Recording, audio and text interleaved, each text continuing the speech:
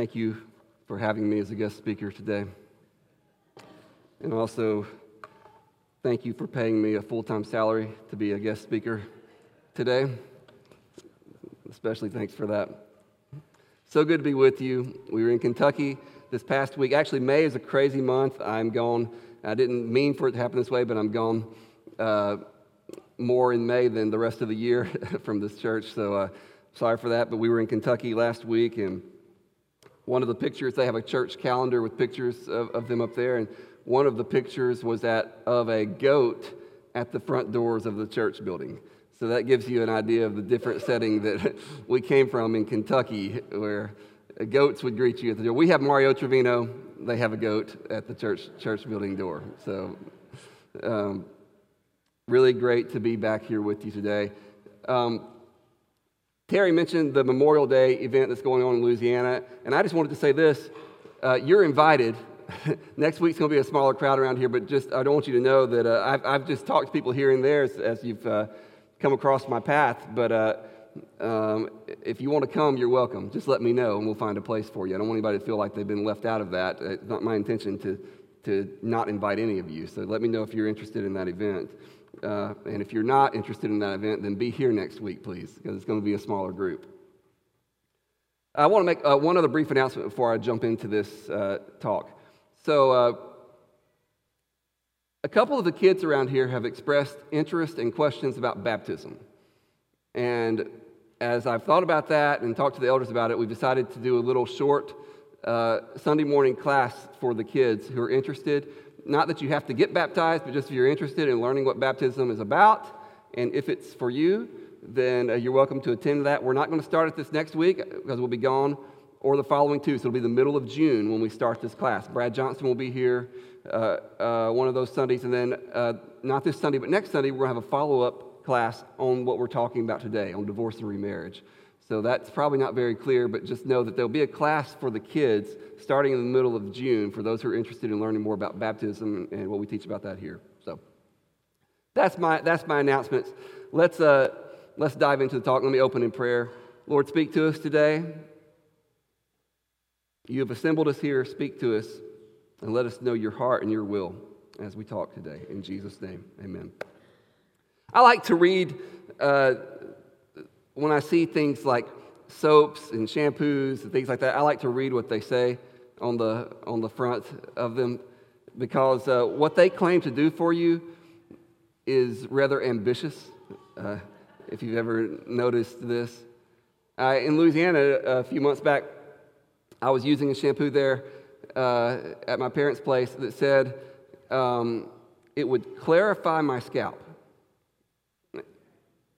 I wasn't sure what that meant, but after I used it, I could tell you I felt like my scalp needed further clarification, but it said it would do that for me. But just this past week, I was staying with our friend Sarah Modgling and I still shampoo shamelessly when I'm at people's houses, so I was using her shampoo, and it was probably the most ambitious I've ever seen. The shampoo called itself Resurrection.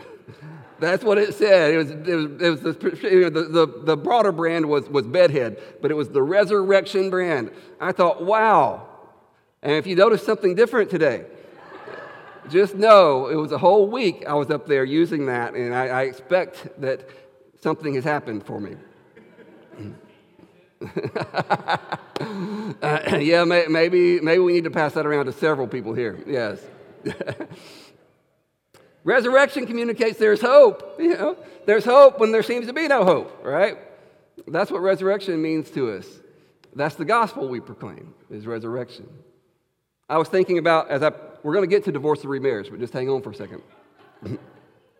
As I thought about this topic, I thought about the scripture in Jeremiah, where Jeremiah is dealing with the wickedness, God is dealing with the wickedness of his people, and he asked the question, can a leopard change its spots?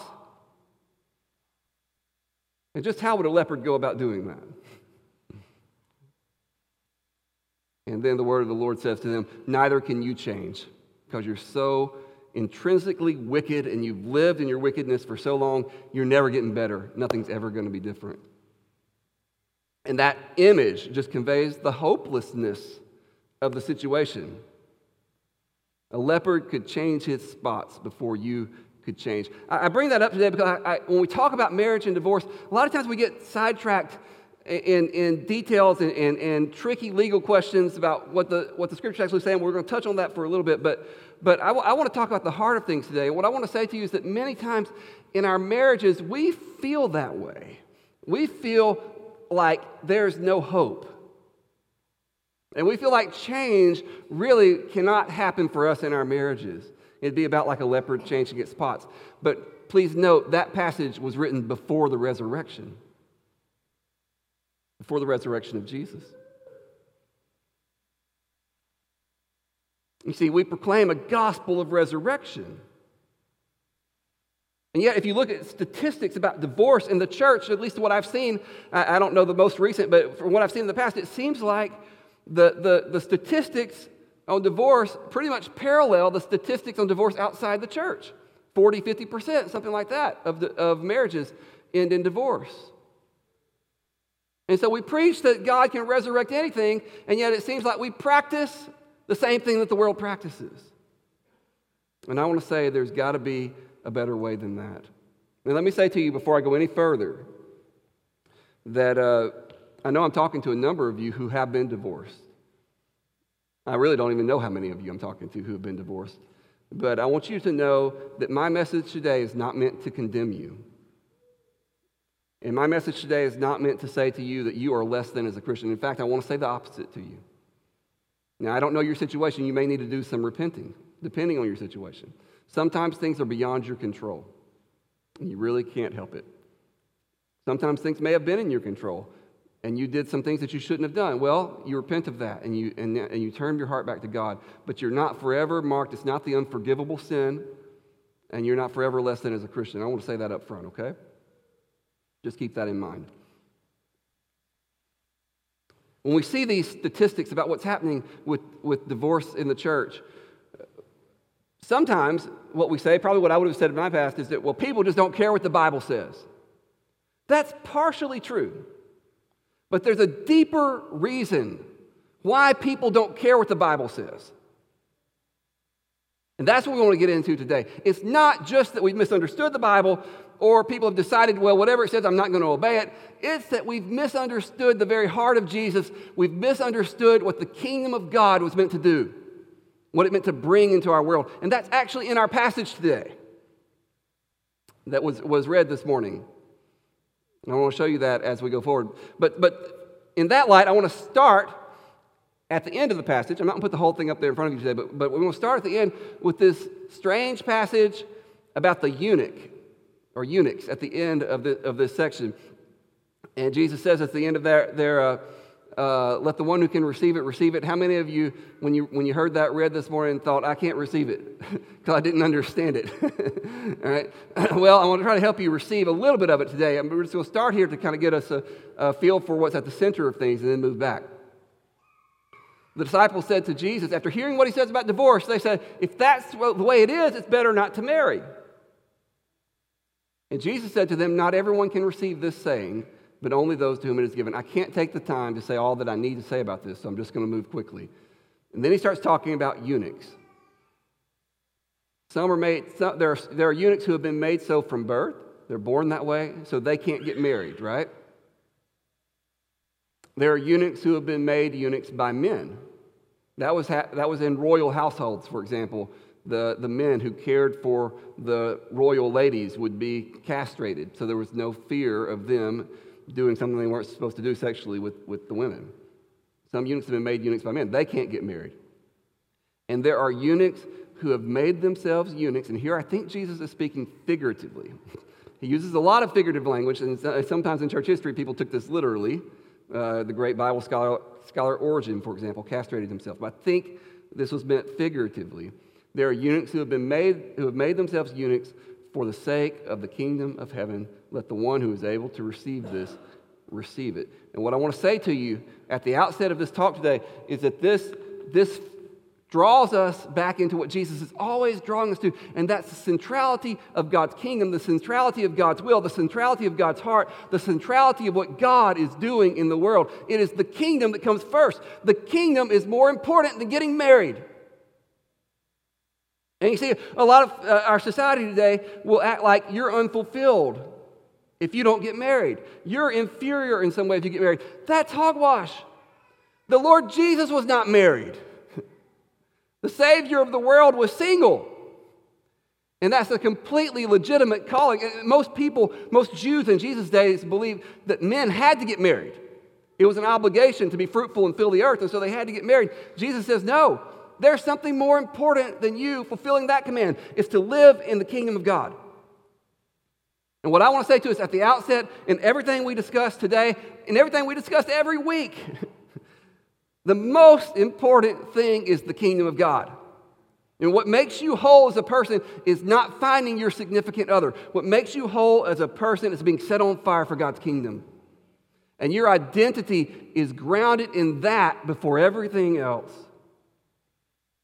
And if your identity is settled as a kingdom person, everything else is just details. That's the center, everything else is the periphery. I want to urge you in here, if you're single, if you're divorced, choose your life direction based on the kingdom. Do not choose your life direction based upon what society tells you looks like a fulfilling family life. God will give you the life He wants you to have. Seek the kingdom first and the righteousness of God, and all the other things will be added to you. Okay, that's a starting point for us.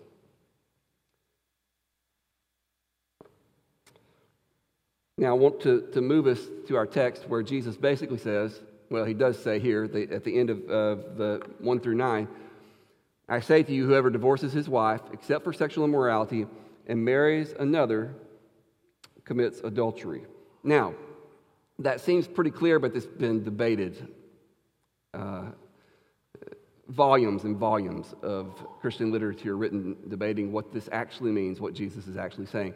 He seems to say, don't get divorced unless it's for adultery or sexual immorality, depending on how you define that first exception clause there. Here are the main traditional options. And today I have a real challenge, okay? I want to ask you to bear with me. Because I have a challenge. I try not to bore people with technical details on Sunday morning. I try to bore you with those details in classes, but not on Sunday mornings. Hopefully it's not boring generally, but I try to stay away from the technicalities on Sunday mornings. But I have to touch on some of this to preach this passage. So I'm going to just do my very best to navigate these waters. We'll go down deep for a minute and then we'll come up, okay? Hang on, okay? So there are four traditional options, maybe others, but when approaching this passage, sorry, it's a little bit small. I hope you can see it. There is what we called growing up the no exception view. And that means no divorce ever in your whole life, for any reason, whatever it is. Okay? You don't ever get divorced. There is the you can divorce but only for adultery view. That's what I grew up in, number 2 there. There is you can divorce for adultery and for abandonment. The Apostle Paul pretty clearly says in 1 Corinthians 7 that if you're abandoned, you can remarry. So that's 2 reasons some people go for. And then there's the common secular view that's broadly in the church now too, and that's that you can do divorce for any reason. Doesn't matter. And then we could actually make probably 6 or 8 of these if we went further, because you could add in when you can remarry. Some people say you can divorce for adultery, but you can't remarry. Some people say you can divorce for adultery, but you can remarry. So we could keep going with that, but we'll just stop. That's enough for right now. Now, the way I came up is we held to number 2 up there. Okay, you can divorce only for adultery, only for sexual immorality. And that was our view, but we knew it created some problems, so we created loopholes to try to get around some of the difficulties with this. One of them was the before you were a Christian loophole, okay? Basically, it didn't matter what you did before you were a Christian. And this led us to extreme cases, okay? And this is what legalism is. I'm just going to give you an example of it, okay? I remember at times, Brother Terry's laughing because he remembers some of these situations that we encountered together in Louisiana. There were people who were like, we were trying to bring to Christ, who had been previously married, and we said, we need to get them to get married, and then we can baptize them. Because whatever they do before their baptism doesn't count. That's what we thought, to get around the rule. That was a loophole. The other loophole was you can separate. And a lot of people say this one. You can separate, but you can't divorce. So if, for example, you you're dealing with an abusive husband, or wife for that matter, but much more commonly the physical abuse comes from the husband. And we say, well, you can separate, but you can't divorce. If you're living with a spouse who's doing great harm to your children, well, you can't divorce them, but you can separate. Now, in the scripture, at the time of Jesus, separation like that would have just meant divorce, pretty much. They didn't have those same kind of distinctions that we're making, but we make those distinctions today. It leaves you, though, with this question, okay? Why does Jesus care, why does God care about adultery but nothing else? Why is it that only adultery is able to get us out of this bad situation? Why does God care more about a spouse committing adultery than he does about a spouse beating up a spouse? And that something seems off with that to us. And I want to say to you that maybe these kinds of legalistic loopholes we've been using should indicate to us that we've been coming at these passages in the wrong way. Maybe there's a different way to approach this altogether. Maybe there's a way to get the kingdom at the center of our attention. And it will open up different avenues for us in considering all of this. So let's look at what's stated here in verse 3. I don't have it all on the PowerPoint for you. So if you have your Bible, follow along, or you can use your phone. And the Pharisees came up to him and tested him by asking, is it lawful to divorce one's wife for any cause? The only way to really make more sense of this passage is to know something about the background. And let me just say it to you very simply and directly. This is technical legal language. And they understood it at that time, even though we don't many years later. There was a rabbi named Shammai. You've heard about this maybe. And another rabbi named Hillel, and they had different schools of thought. The Rabbi Shammai was the conservative, Hillel was the liberal, and the school of Hillel had taught that you can get divorced for any reason. It was all a debate about Deuteronomy 24. I'm going to put it up there for you.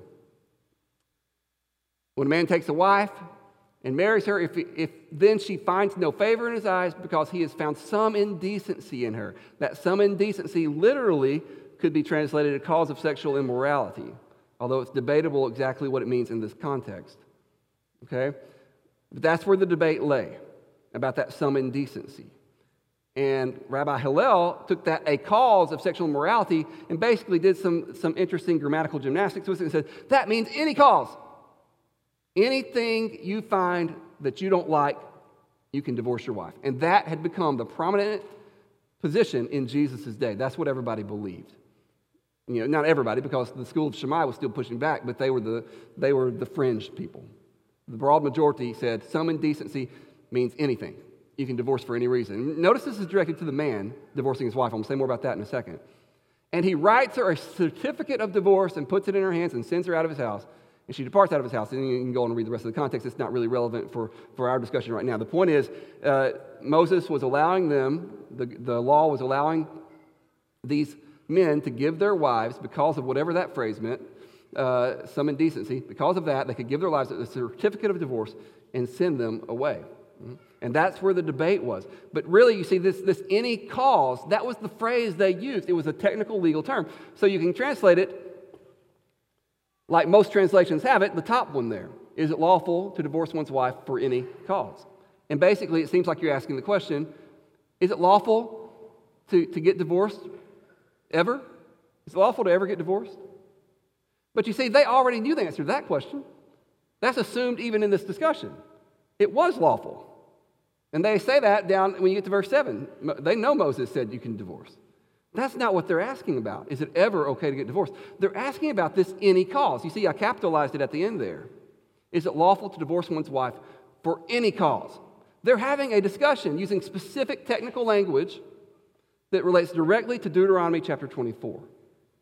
Okay, stay with me. I warned you, this is a little bit technical. We're going to come up out of this in just a minute. By the way, I need to give credit here, just as a side note. The guy who's influenced me in understanding this is named David Instone Brewer. He does a better job than anybody I know of in addressing this passage. You will look at a good book, look him up. I'll be happy to put you in touch with it. But I'm following him in his argument here this morning.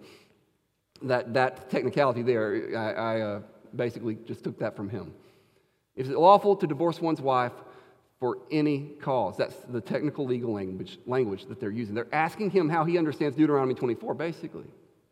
This is not a passage of, give us the universal rule about divorce and remarriage that applies everywhere, at all times, in all places. They're saying, do you agree with the Hillel people? Or do you agree with the Shammai people about this any cause? And Jesus does take a side on that. He says, I agree with Shammai. We'll see in just a second. But he comes at it differently than anybody else does. There's an ongoing debate that Jesus steps into here. He's not addressing every situation. And let me say this, there are other causes in the Old Testament that are recognized as legitimate causes for divorce. I don't believe Jesus removed those causes. They were found in Exodus chapter 21. This is talking about a man who has a slave wife or his son has a slave wife. That brings up a whole other set of issues, okay, that we cannot talk about this morning. But the whole slavery issue is troubling. I know. I'm just not going to get into it right now. If this man takes another wife to himself while he already has a slave wife, he shall not diminish his first wife's food, her clothing, or her marital rights, her sexual conjugal rights. And if he does not do these three things for her, she shall go out for nothing without payment of money. In other words, she goes free. She can leave without consequence. There's no payment that's necessary if you don't do these three things for her. So what the Jewish people came to believe was there were four causes for legitimate divorces, and every time there was a legitimate divorce, remarriage was okay.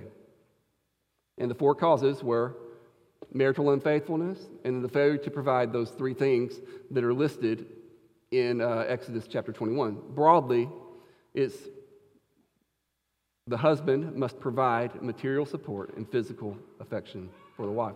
And if these things are completely neglected and abandoned, if they are not valued and sought, then there can be a legitimate divorce that takes place.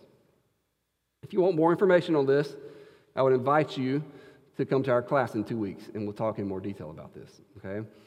Now, the question we have was Jesus intending to remove these other three causes? Most of us, I think from our background here, would accept the first one, say adultery can end the marriage. What about these others? Well, basically, it's neglect and abandonment. Well, if Jesus intended to remove them, the Apostle Paul did not get the memo. Because in 1 Corinthians 7, the Apostle Paul very clearly says that if a spouse is abandoned by her unbelieving husband or his unbelieving wife, then the believer is no longer in bondage to the marriage situation previously. So that's where you get the two causes that we talked about earlier. That's where that comes in. I don't think Jesus meant to remove those. I think he meant to answer a very specific question about Deuteronomy 24 and take a side in that issue to say, no, it's not for anything. You can't just get divorced for any reason. It's a limited cause. It's the sexual immorality interpretation. That's the right interpretation of Deuteronomy chapter 24. To really get this, though, we need to understand why God put these causes in place. All right? Why did God give these causes for divorce in the first place in the old law? In Exodus 21, he's defending the slave wife. Did you see that? This slave woman who might end up being, because this man takes him another wife and says, oh, forget you. I don't care about you anymore. God says, no, you won't leave her in that situation. God sees the slave woman and takes care of her. That's what those causes are given for. He's protecting the vulnerable. The same thing is true with Deuteronomy 24. It was the woman who was at a severe disadvantage in that society. Everything depended on the man. The woman was not educated. The woman was not the one who had social standing. And if they were not attached to a man, that's just the way the world worked back then, they were in big trouble. And so here's the thing. If a man divorced a woman and sent her out, either she had a living father or an older son who could care for her, or else she was destitute. At least quite possibly going to end up destitute. And the thing is, the way things worked, and I think this was generally true for most societies, not just the Jewish societies, that the man could go reclaim her like property at any time. So then no one would remarry her. No one else would remarry her because they might lose her at any point. The first husband could come and say, oh, she's mine, I want her back. What God did by saying, give her this certificate, is he said, you protect this woman. And when you give her the certificate, it means she's free to remarry other people. She can go out now. If you're going to get rid of her, that's okay. But she can go out and she can find somebody else and she can be married again. So he's protecting that woman. You can't go reclaim her again. And probably protecting her in other ways as well. This was God's heart. He was protecting the vulnerable women. What we have to ask then is, in the New Testament, did God change his mind about that? We come to the New Testament and say, well, God just got stricter. We got to toughen up because it's the New Testament now. But see, his heart was always for the vulnerable. And this is what Jesus does. This gets into a hermeneutical issue. How do we approach the interpretation of the Scriptures as a whole? Jesus was always looking at the heart of the Old Testament and then fulfilling that, taking it further, but not just dismissing it. For example, you've heard it said, don't murder. I'm telling you, don't even get angry. Because that's where murder comes from. You've heard it said, don't commit adultery. I'm telling you, don't even lust. Because that's where adultery comes from. What does he do with the heart of these teachings? Right? Does he get rid of God's concern for the vulnerable? I don't think so. I don't think that's ever what Jesus meant to do. When we interpret these passages, we need to be sure we come up with interpretation. These are difficult passages. I'm still learning and growing my own understanding, okay? But we need to come up with an interpretation that is in line with the heart of God. And I think a lot of people have been turned off by these scriptures, and they've known something's wrong because they've tried to be obedient to them, but they've said, this doesn't seem to be like God. So a husband can beat his wife to a pulp. And the wife goes to the church, and the church says, sorry, you're stuck. Maybe you can rent an apartment and get away from him. But you're bound for the rest of your life to him. That doesn't seem to fit the heart of God, who was looking out for the vulnerable in the Old Testament. Do you see that? That's what we're trying to get at this morning. There are a lot more details to talk about, and I know that I'm not doing it justice this morning. But we'll talk more in a couple weeks in a class setting if you're interested in going further. Okay, I want to look further at this text, and we'll come to the conclusion. After they ask Jesus, is it lawful to divorce? He answers them, verse 4, have you not read that he who created them from the beginning made them male and female? And said, therefore a man shall leave his father and his mother and hold fast to his wife, and the two shall become one flesh. So they are no longer two, but one flesh. What therefore God has joined together, let not man separate. What Jesus does when they ask him, is it lawful to do what everybody's doing and divorce for any reason? He says, let's go back to the heart of God and think about marriage. What was God doing in creation? He was saying a man and a woman should be joined together forever.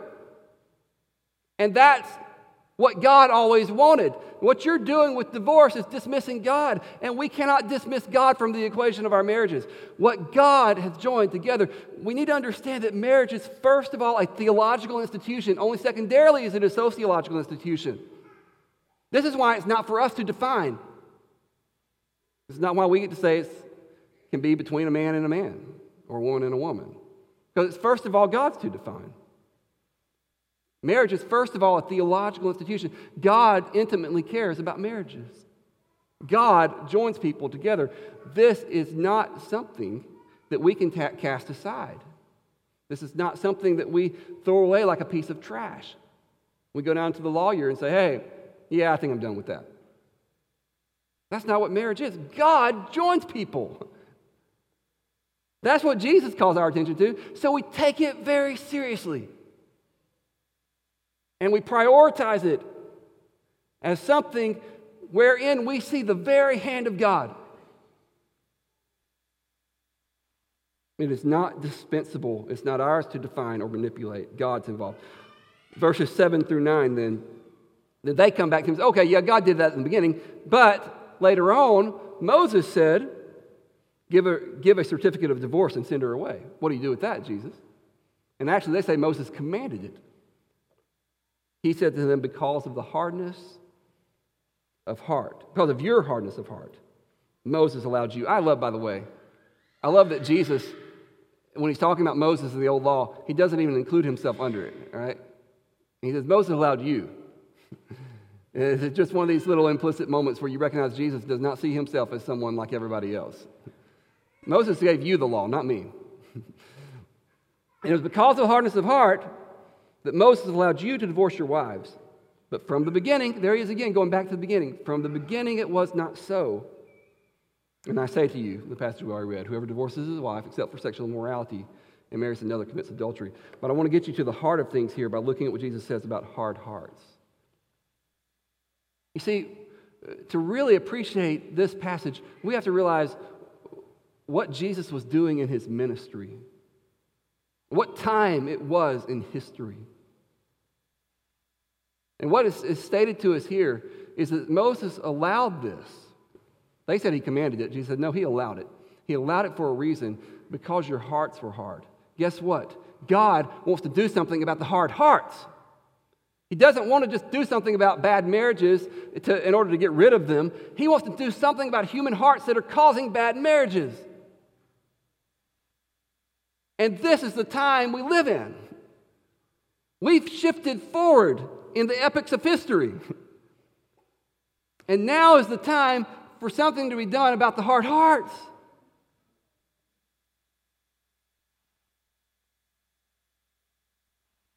See, this is all throughout Matthew. Blessed are the pure in heart, starting right out in Matthew chapter 5. Not the Pharisees' program of external purity, the pure in heart. Matthew 15, the Pharisees say you have to wash your hands. Jesus says your hands aren't what's making you dirty. Your hearts are what's making you dirty. That's where your sin's coming from. Fast forward to Matthew chapter 23. The Pharisees, again, he's dealing with them. You're like a whitewashed tomb. Everybody's decorated the outside, but they're dead bones inside. You're like a dirty cup. You wash the outside of the cup, but the inside's still filthy. This is Jesus' program of purity. It's cleansing hearts, softening hearts. This is what the prophets had prophesied. This is Ezekiel saying, God's going to take out your heart of stone and give you a heart of flesh. This is what we need in our marriages.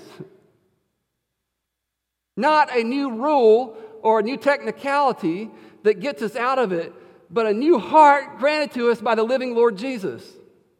This is the real hope for change in our world today. Yes, I believe that there are situations today in which divorce and remarriage is legitimate. I believe that they're broader than what I at one point believed. But I don't believe that's what Jesus wanted our focus to be on.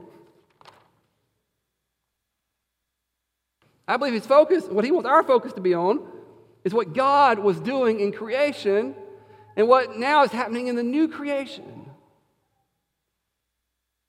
And it's about a genuine, renewed love, renewed hearts that make marriages different.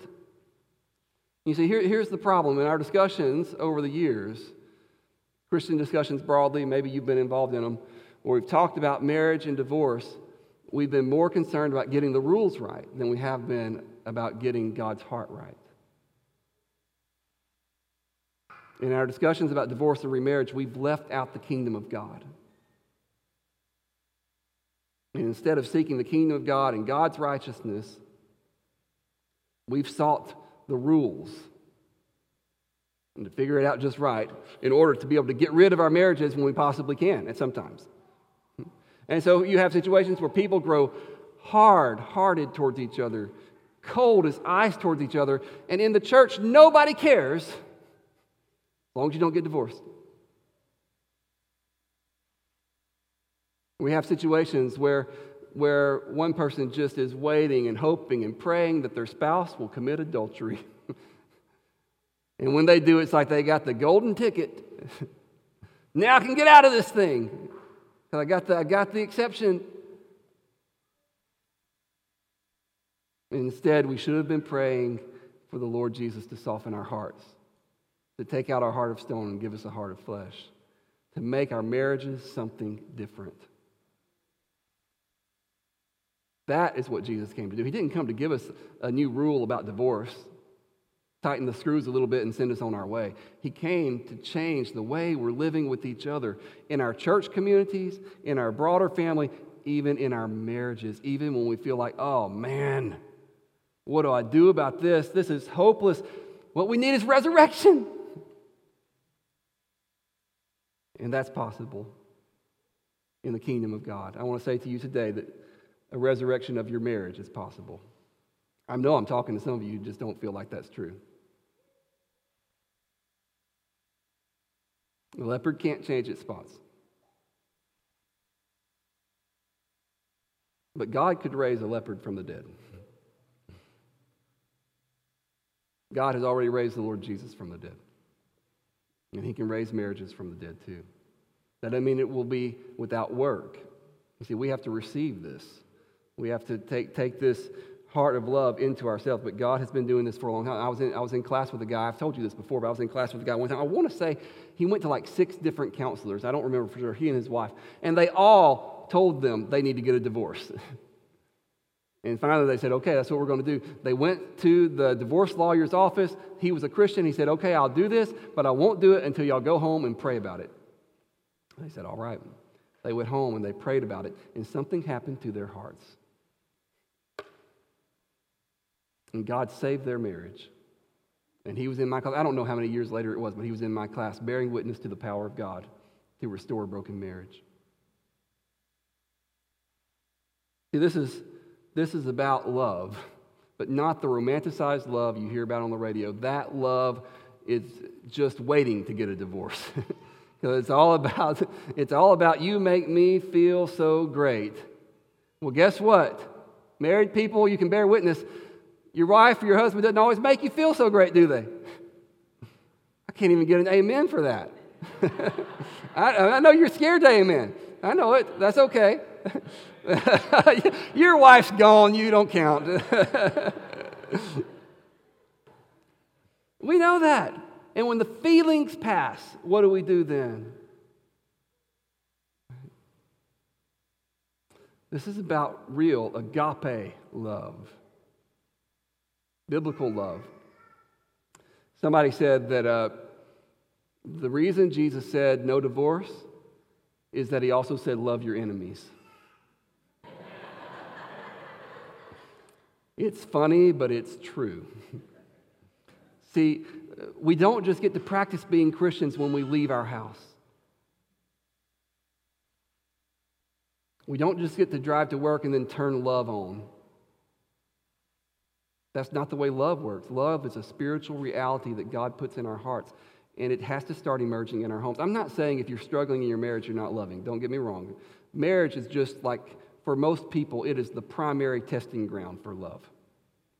Because it's where all the veneers come down, all the hiding goes away, where you see all the dirtiness and nastiness, and you get to say, am I still going to be a person of love right here?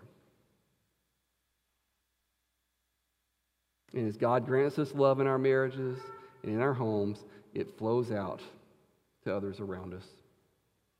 And it's really possible, even when we've thought it's dead. Let me just close by giving you a few very small steps you can take right now. If you have felt like your marriage is dying or dead, and there's probably a spectrum. There's the 1 to the 10. Some of you are doing so well, better than you ever done. Praise God for that. You're going to need it at other times, but praise God for where you are now. Some of you are at the end of your rope right now. Some of you are in the middle. Wherever you are, think about how you can use these steps. This is just what I think is a practical way to put on love in our homes. First of all, some of us just need to repent. Can I ask you just to think about that for a minute? If you've allowed thoughts and feelings to be harbored in your heart that are not of God, today, as you come to receive the Lord Jesus at this table, do you need to repent? And after we repent, then we pray. And we say, Lord, you know that you are inviting me to do something I cannot do. But you can do it in me. And then we act. It's really pretty simple. We say, what is a loving thing to do? What is a loving thing to say? And we do and say that. I would encourage you that if you ever have an impulse towards kindness towards your spouse, assume that it is the voice of God.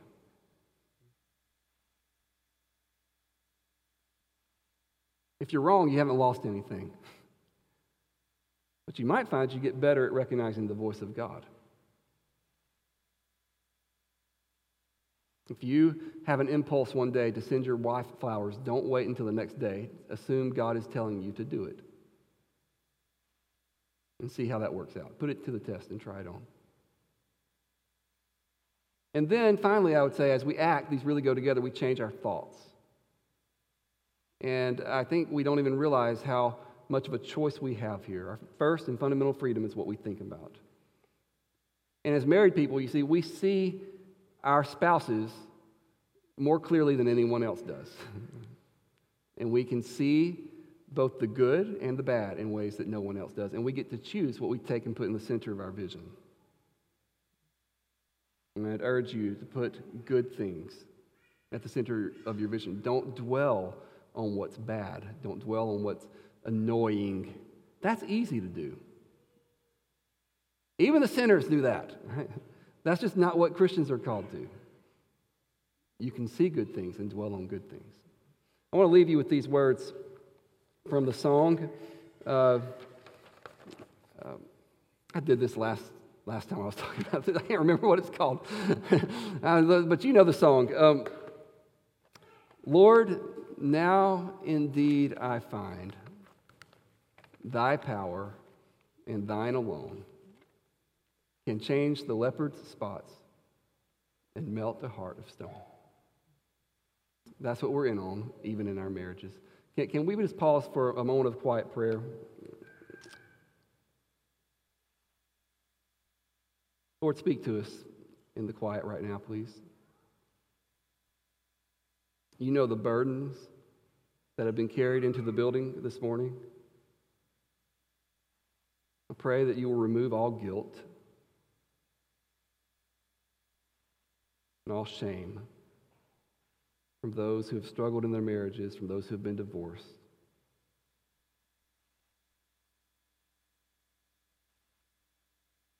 And I pray you will restore a heart of love right now that recognizes the goodness that we live with, the miracle of sharing life with others.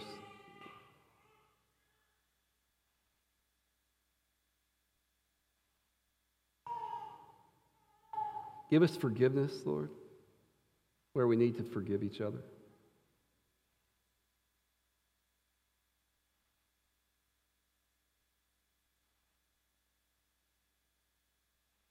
Teach us what the power of resurrection life looks like in our homes.